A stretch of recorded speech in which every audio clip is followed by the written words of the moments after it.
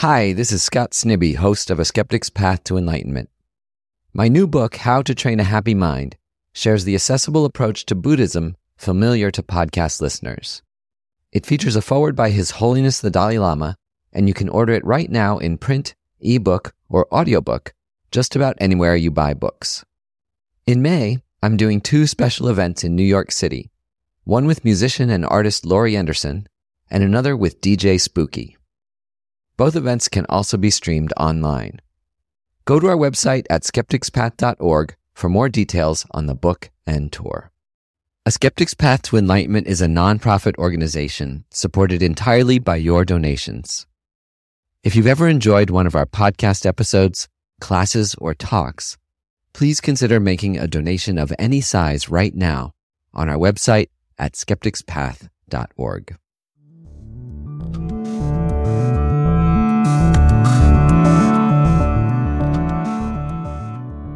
It's kind of easy to practice disconnecting from big emotions and feelings in our body. I think psychedelics are similar. For some people, they're a really great escape. They help us get away from our thoughts, our feelings, our past memories. It's a nice little ticket out of here. In the same way that I changed how I was approaching meditation after the therapist pointed that out, like, hey, you're trying to hide from these big emotions. I think psychedelics can be used to take you deeper into your somatic existence, your body.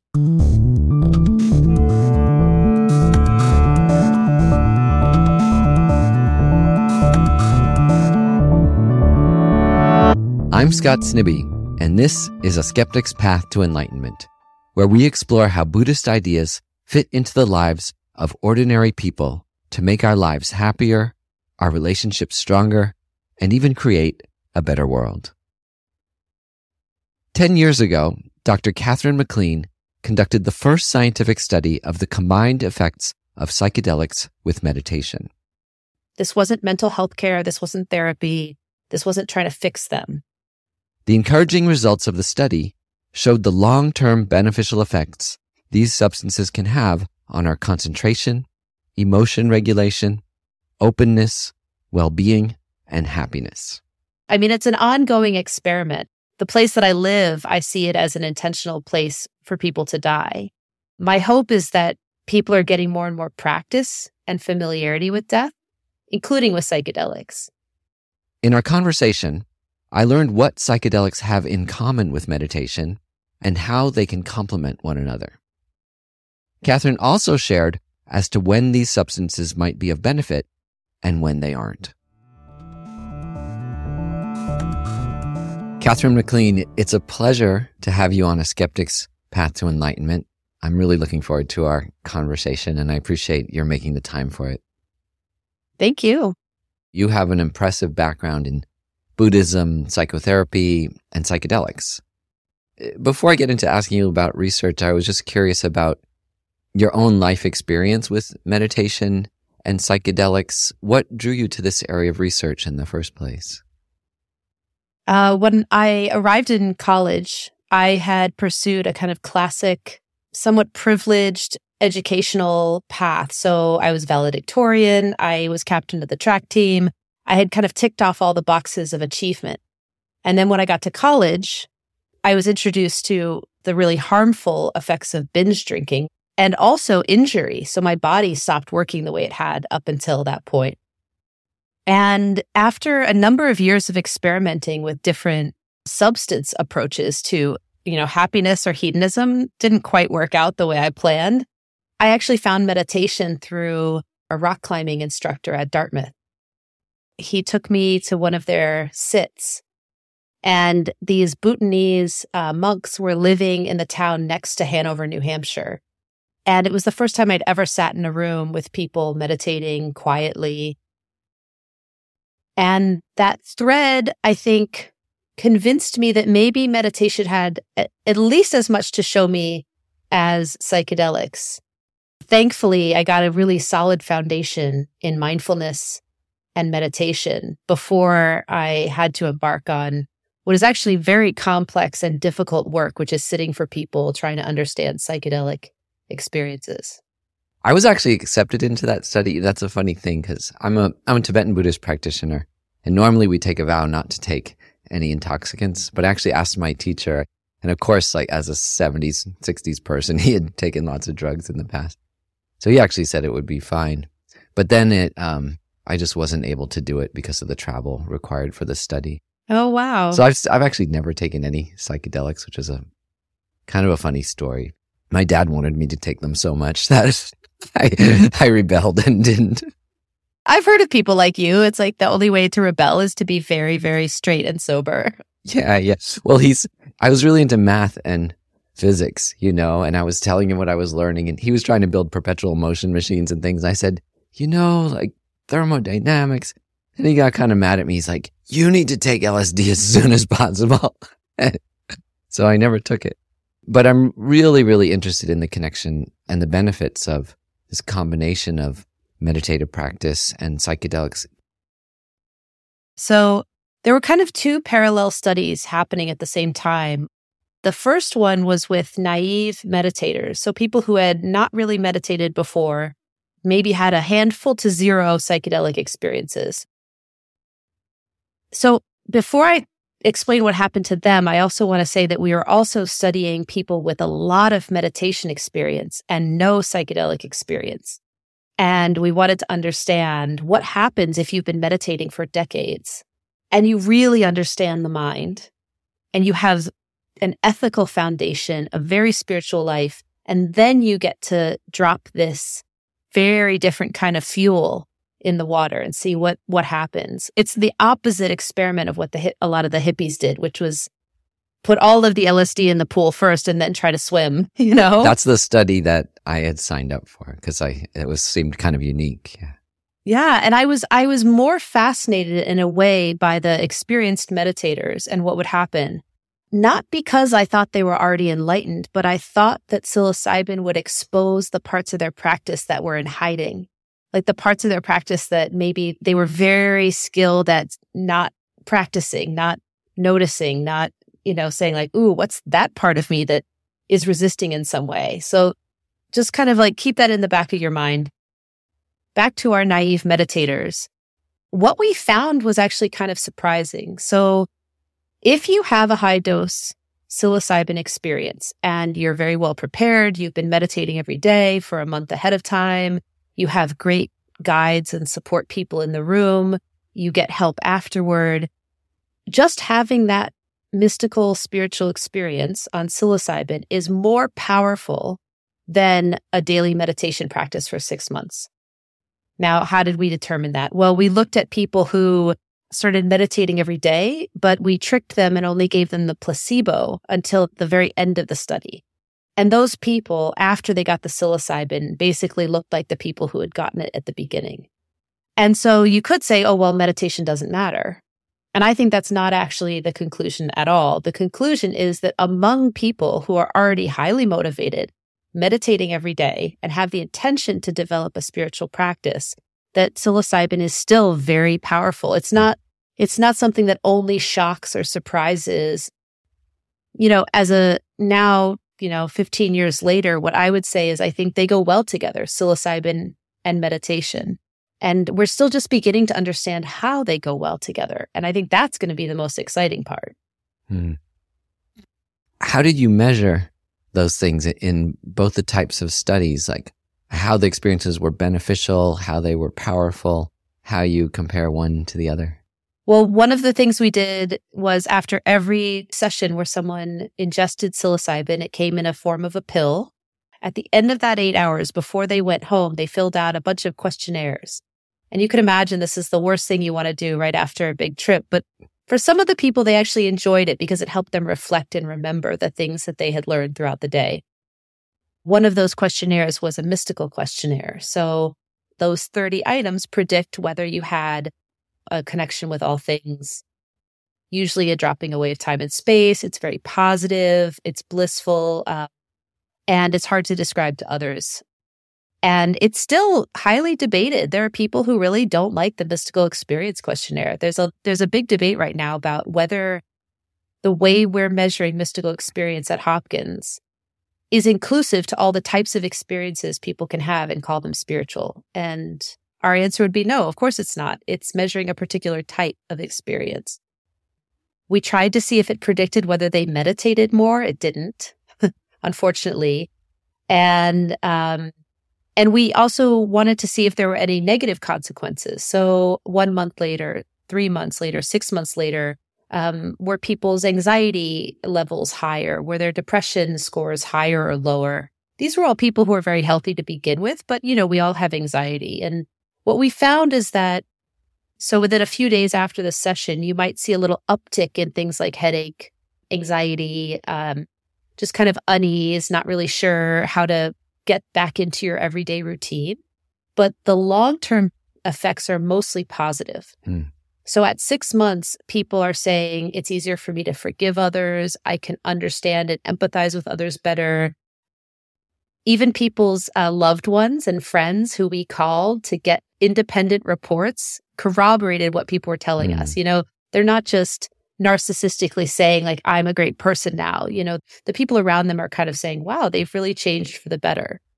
And there were very few tests that we gave them that could show either behaviorally or in the brain that something positive had changed. And so that's a lot of the research that's happening now. How do you use these substances in conjunction with meditation or in a spiritual way?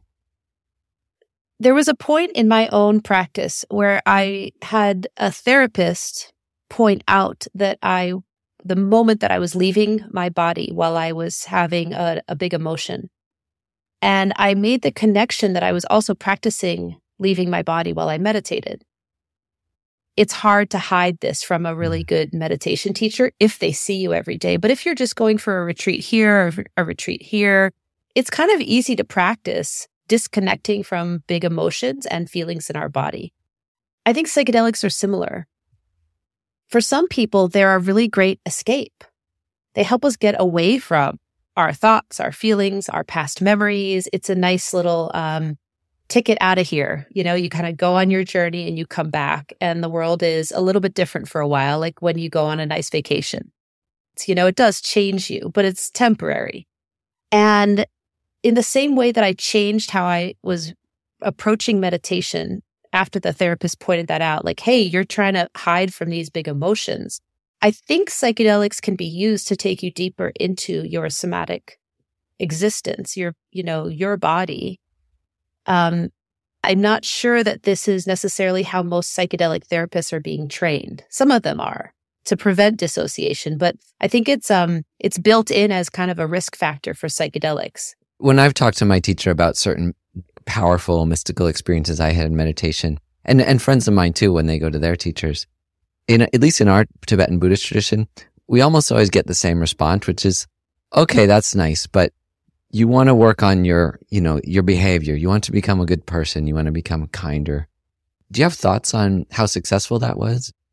How we can go more towards measuring, ethics, kindness, so on?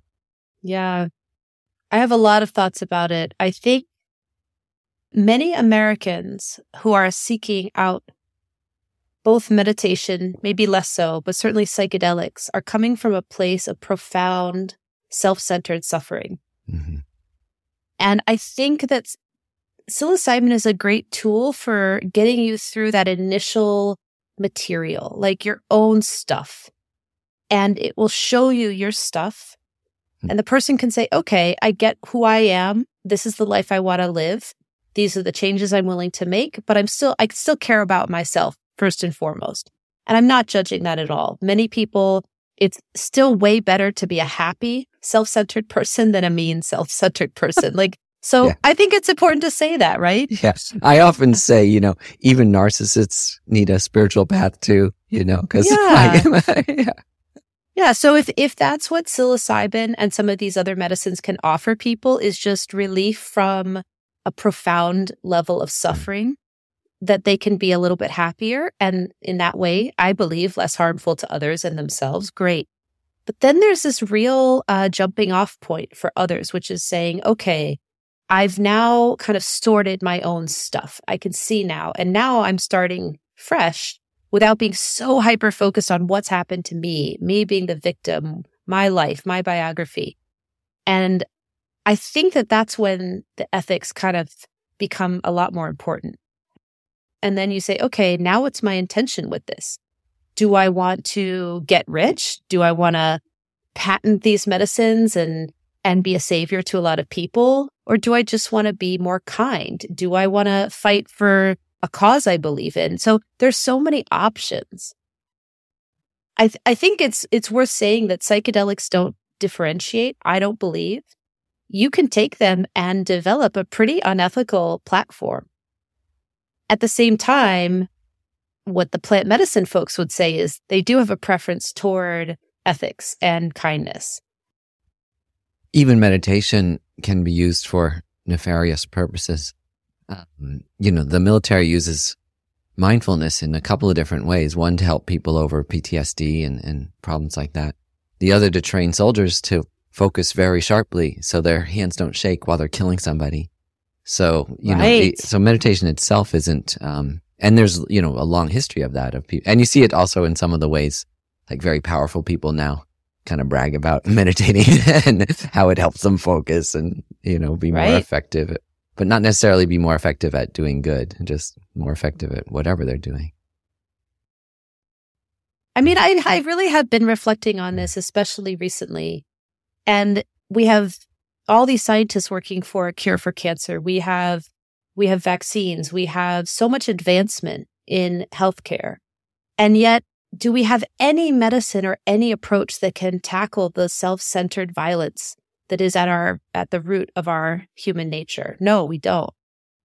I mean, you could ask the question, maybe MDMA or maybe psilocybin, if people are turned toward the right direction. But, it's hard to predict. Once you're free of your own trauma, you could be a bigger jerk, or you could be a lot more kind and helpful. And is that ethical dimension the one you've taken in the next steps in your career? Well, one of the reasons I left Hopkins was to work on my own stuff so that I would be less self-centered and less harmful to myself and others. And one of the things I describe in my book is a turning point on a meditation retreat where I decided to take a vow of nonviolence. So after that retreat, it became much harder for me to do my work as a psychedelic professional. And what I say is that there are a lot of people, I think with good intentions, who have no concerns about having people pay a lot of money to get psychedelic care, are not concerned with charging lots of money for therapy, really are not that interested in what happens to people a long time afterward. It's just, can we help people right now, whatever the cost? And I kept finding myself at odds with some of my colleagues and saying, well, what's the bigger implication of this? What kind of support are we providing this person 6 months down the road? And so when my friend Chris Kelly, it was actually out of concern for a dear friend of ours who went really off the rails after a psychedelic experience. We said, wouldn't it be amazing to have a sangha, a community of practitioners who could be a safety net for folks like this? And so Psychedelic Sangha, which was created maybe 4 years ago, is finally maturing into that. And I would say that the last conversation I had with Chris, we were talking about lineage and we were talking about ethics. So what are we doing here? We're actually not doing the thing that psychedelic psychotherapy is doing. We're asking different questions and we're asking, how can we be of service to each other? Not just, can I get happier, but can I be of service? Can I help others? Although there were many points where I might have been seduced by the systems that exist, capitalism, fancy careers. And so again, I think now the Buddhist ethos of it's not about how glamorous your life is. It's not about being a celebrity. It's about, do you care about the person next to you? Would you put up with a little unpleasantness to help someone? These very simple questions. Can you talk about a specific example from someone in your Sangha, I guess including yourself if you like, of how that community has benefited them? What we noticed in our community is that we have a lot of young people with a lot of energy and resources. And we have these elders who, even though they have a very strong spiritual practice, maybe don't have the physical people in their vicinity who could help them carry out the things they care about at the end of their life. Thankfully, it hasn't had to manifest yet. As I told one of my friends who's an elder, I said, I'd love to be there when you die, but not yet, like I want you to keep living selfishly. I want you to stick around. But it's something that Chris and I have talked a lot about is how can we generate interest among young people to provide support for elders at the end of life so that people can not only get the health care they want, but maybe they want their body to remain undisturbed for 3 days. Maybe they want the Tibetan death instructions read to them. I mean, there's just so many possibilities, but this is not really a thing you ask family to do. These are such specific spiritual instructions, but it's something you could ask your Sangha members to do for you. It's become a bit of a focus for us is how to help people prepare for death and not just your own, but how are you going to help, the other community members? It's very beautiful and is very related to the way communities functioned, before modern society, obviously with that kind of support. And there's an architect who wrote a great book called A Pattern Language here, Christopher Alexander, and it's actually almost like a Bible. It's like rules of how to make a great society. And one of them was like old people everywhere, that we shouldn't hide them away. We need to be integrated communities. So what you're talking about sounds very, very beneficial. Question though, what does that have to do with psychedelics? So in 2012, I met a Zen teacher, gave me an instruction, and it left me, in terms of psychiatric language, psychotic, unable to fully function, really struggling with a lot of anxiety and paranoia and distortions of reality.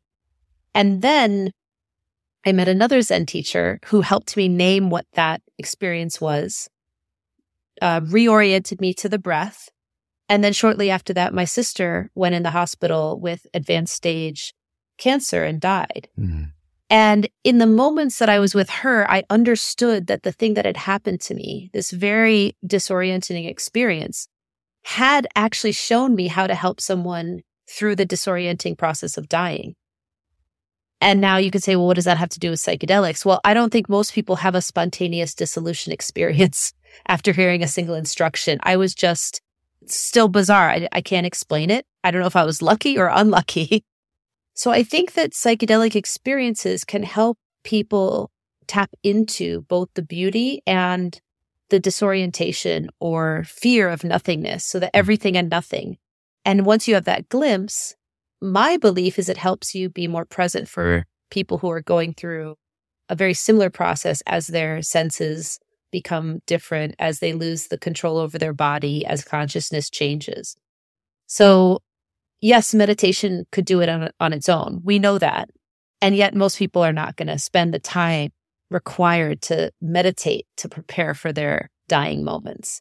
So in a way, maybe psychedelics are a little fast track, a little taste of like, what is it like to let go of everything?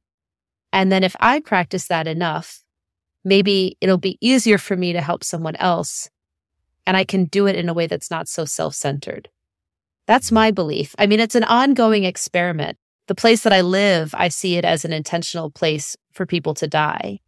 And I have no idea at what point in the future, but my hope is that people are getting more and more practice and familiarity with death, including with psychedelics. So that when people want to choose to be in a really peaceful place at their death, there are like 5 people I know who can say, hey, I'll be there, I'll come help. It's like Ram Dass. He used to talk about these centers for dying. And he created one around his own death, but that was just one person. So I would like to extend his vision a bit. It's kind of amazing hearing you talk about this because in Tibetan Buddhism, it's a very common practice. Many of us do it even 6 times a day, rehearsing for your death.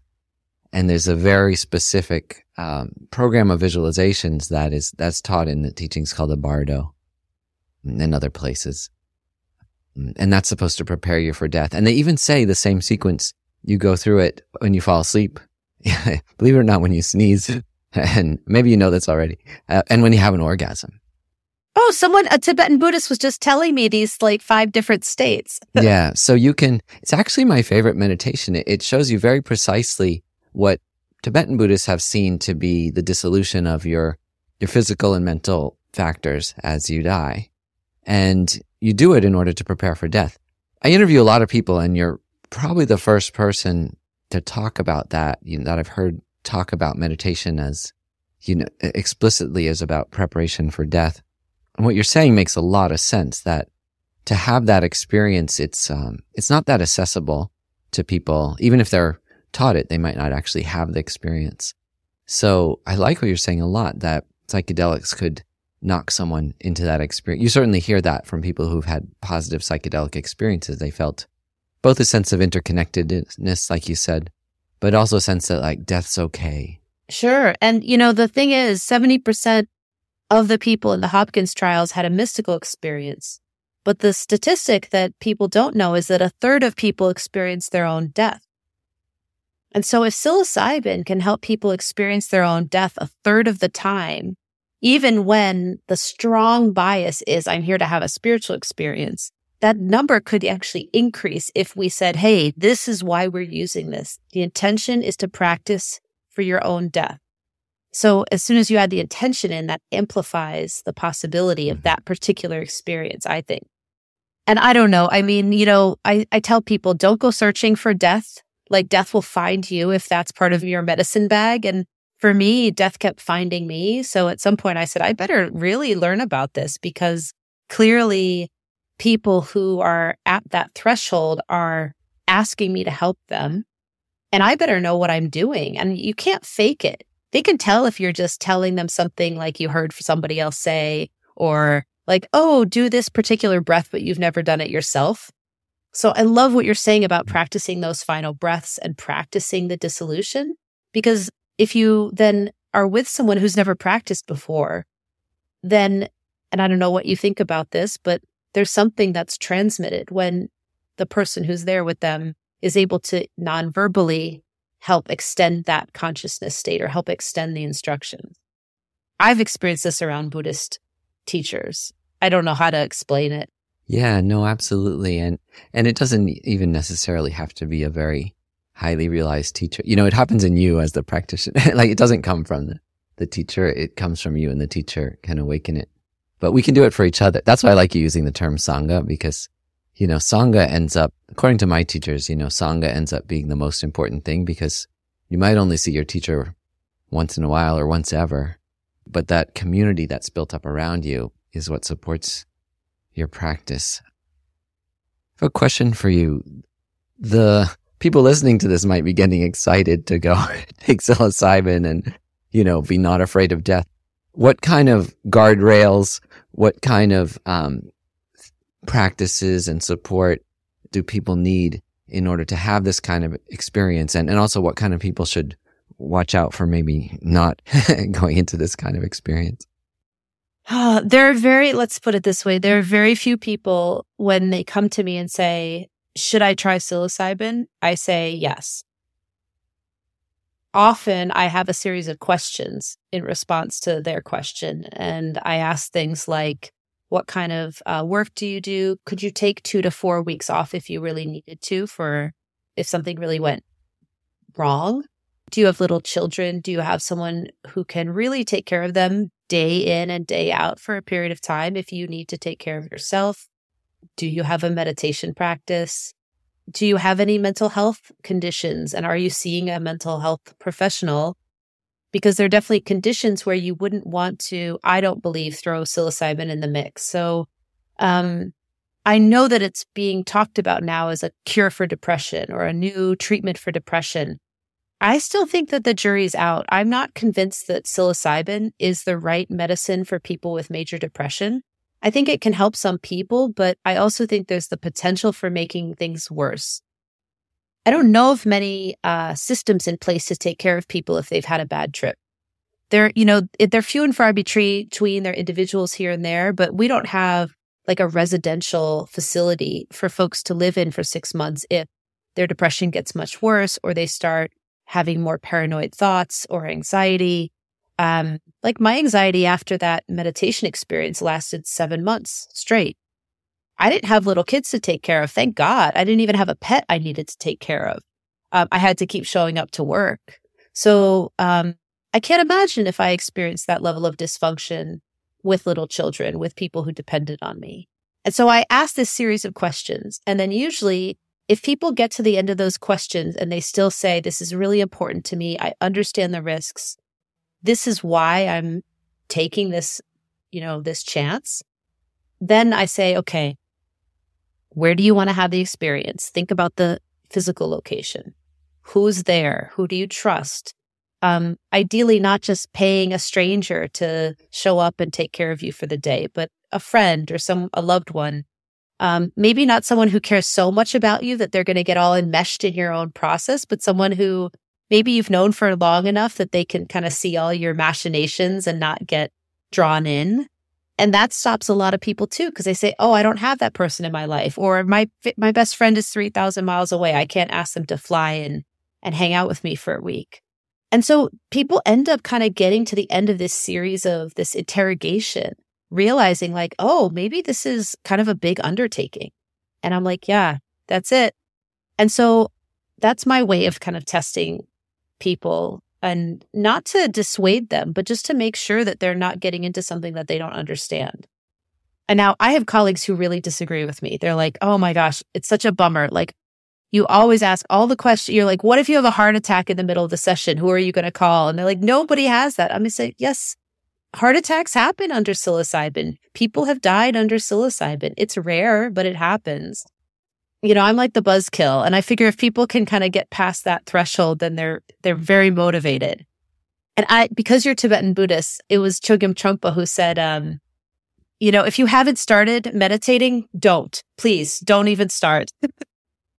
But if you started, you have to finish. And so what did he mean by finish? Well, I think it's the same with mushrooms. It's like, if you've started, you've opened a door that you can't actually promise what's on the other side. You can't tell another person how it's going to go. Only they can know. And then they keep finding out more and more, which I think is an amazing discovery. But my own path of discovery was not pleasant a lot of the time. It was really hard. So hopefully people hear that and really take it to heart. Like, maybe my life isn't that bad. Maybe mushrooms aren't the miracle that I think I need. Maybe I can just look around and try things that are more easily accessible. Yeah, we call it starting the journey of self-discovery, but from a Buddhist perspective, though, you'd say starting the journey of non-self-discovery, realizing that you actually aren't the hard, tight, separate thing you think you are. But then it's a very long journey of kind of unraveling, how to live in the world and whatever you might actually be. You're the most conscientious person I've talked to on this topic, so I really, really appreciate it, because from my perspective, it seems like there's a lot of risks. And I saw what psychedelics, did to my father and so on, and it's good things and bad things. It had positive opening effects, but also really kind of knocked them out of some beneficial things too. Right. Yeah. Well, thankfully, I became a mom, to 2 kids, and that happily kind of ended a period of a certain kind of exploration for me. In a way, the end was created by the beginning, because the mushroom experiences were what allowed me to make the changes and connect with a part of myself that really desired to be a mother, to welcome in that new path of self-discovery. So in a way, it's like the mushrooms just kind of opened a door into something new. And again, I share that so that people understand that the mushrooms are not the end.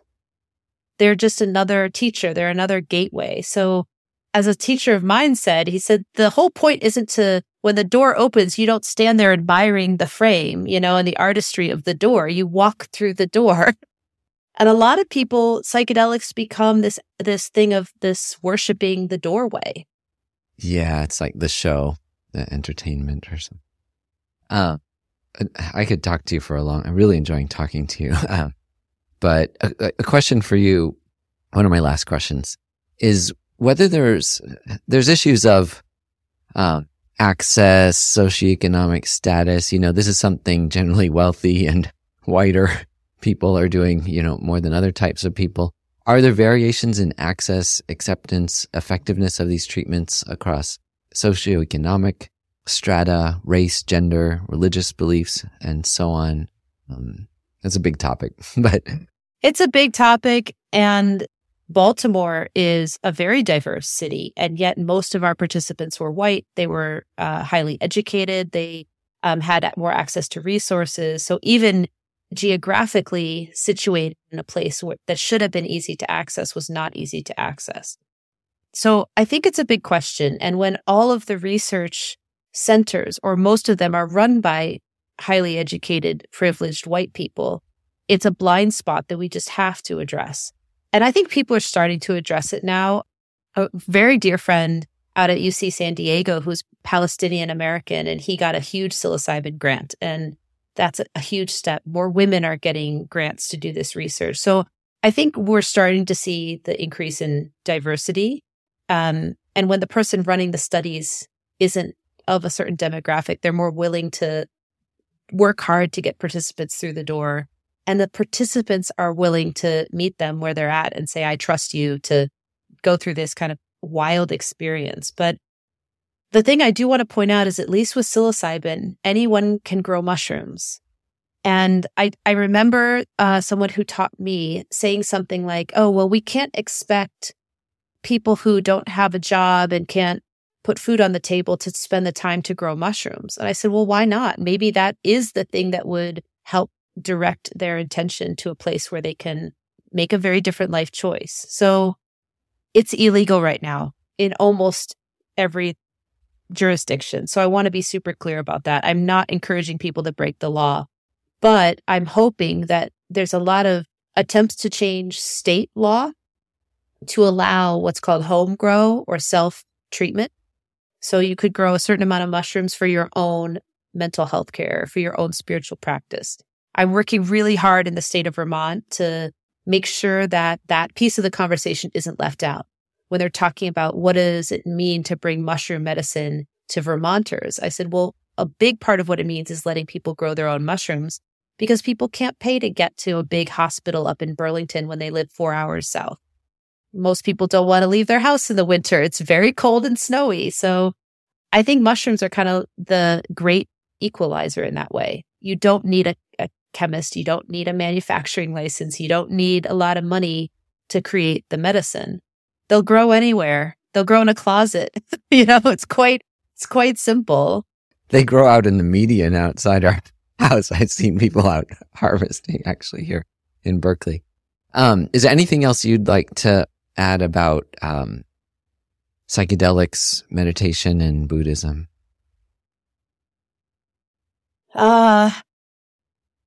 I think that the Buddhist, at least the American Buddhist community, is becoming more open to this concept that potentially there are, let's say, spiritual supplements that are not intoxicants. And I still think people are going to disagree about whether psychedelics should ever have a part in Buddhism. So I guess what I would maybe request of Buddhists who find the topic of psychedelics to be, there's no place for that, or it's a distraction, that's not part of my training, just to hold an open mind that potentially there were times in our own Buddhist traditions, back to shamanism, back to the Bon tradition, before there was a formal religion, there were probably people having a practice, combining it with plants, and seeing what happened. On the other side, I would love for more psychedelic people to, first of all, take less. I don't think the amount of psychedelic use that I'm seeing now is necessary. So partake less and, practice ethics and some spiritual practice more. It's like if we all kind of change our view just a little bit, then here we are in the center where we have a lot in common. And when you say less, do you mean dosage or frequency or both? I think I mean frequency first and foremost. If you're taking a microdose all the time, I don't see that as very different than coffee or, some of these other things that people use to get through the day. If you're macrodosing more than, 5 times a year, that's probably excessive. And I know those numbers for some people are going to sound annoyingly conservative. And that, again, I'm fine being the conservative person, but I've had experiences last 10 years in terms of their impact in my life. So I know that the fuel is strong enough to last through many, many ups and downs. And sometimes it isn't until you live life that you understand what the lesson was. So you actually have to live the life part to get the full gift from the experience. In our next episode, we're going to air a meditation that you've kindly agreed to lead. Sure. But could you just describe that a little bit for people listening right now, if you don't mind? Yeah. This was actually a meditation that I say the mushrooms, I believe they're intelligent. I believe they have agency and intention. So the mushrooms shared with me a way to help others access the space of psychedelics, but from a sober standpoint. So I've taught this meditation to hundreds of people. It seems very simple, and it's actually inspired by a lot of Buddhist practices, but I take people through all of their senses. The only thing they have to have from their past is a specific memory, ideally not a super difficult memory and not a super positive memory, but kind of, a beautiful, meaningful time in your life. If you have had a psychedelic experience, you can pick a psychedelic experience, but not one that was just so overcharged that it is hard to differentiate the various sense memories. And then, so I take people through all their 5 senses and then bring those together so that it actually kind of takes people out of their body and then back in. And then when they're back in is when they realize something. It's always mysterious what comes up for people, but it's called RAFT, and it stands for remembering to be aware of your body and trust your experience. Wonderful. Well, I'm looking forward to doing that with you right now, and people can listen next week. Well, Katherine, you're exactly the person I've wanted to have on the show about this topic, open-minded, critical, scientific. Thank you so much. I learned a lot from talking to you. You're welcome. Thanks for joining us for our conversation with Dr. Katherine MacLean. Next week's episode is a guided meditation that Dr. MacLean leads us called RAFT, remembering to be aware of feelings in your body and trust your experience. If you enjoyed this episode, please consider making a donation to our podcast. A Skeptic's Path to Enlightenment is a nonprofit organization. Our podcast is free and ad-free thanks to our generous donors. To support us now, visit our website at skepticspath.org. We accept cash, credit, Bitcoin, and other cryptocurrencies, and your donations are tax-deductible in the U.S. If you'd like to deepen this conversation, please join our private meditation community and newsletter through the links on our website, or follow us on Instagram, Facebook, and LinkedIn. Thanks to Tara Anderson for producing this episode, Annie Nguyen for editing, Christian Parry for mastering, and Isabella Acebal for marketing. We wish you a wonderful day.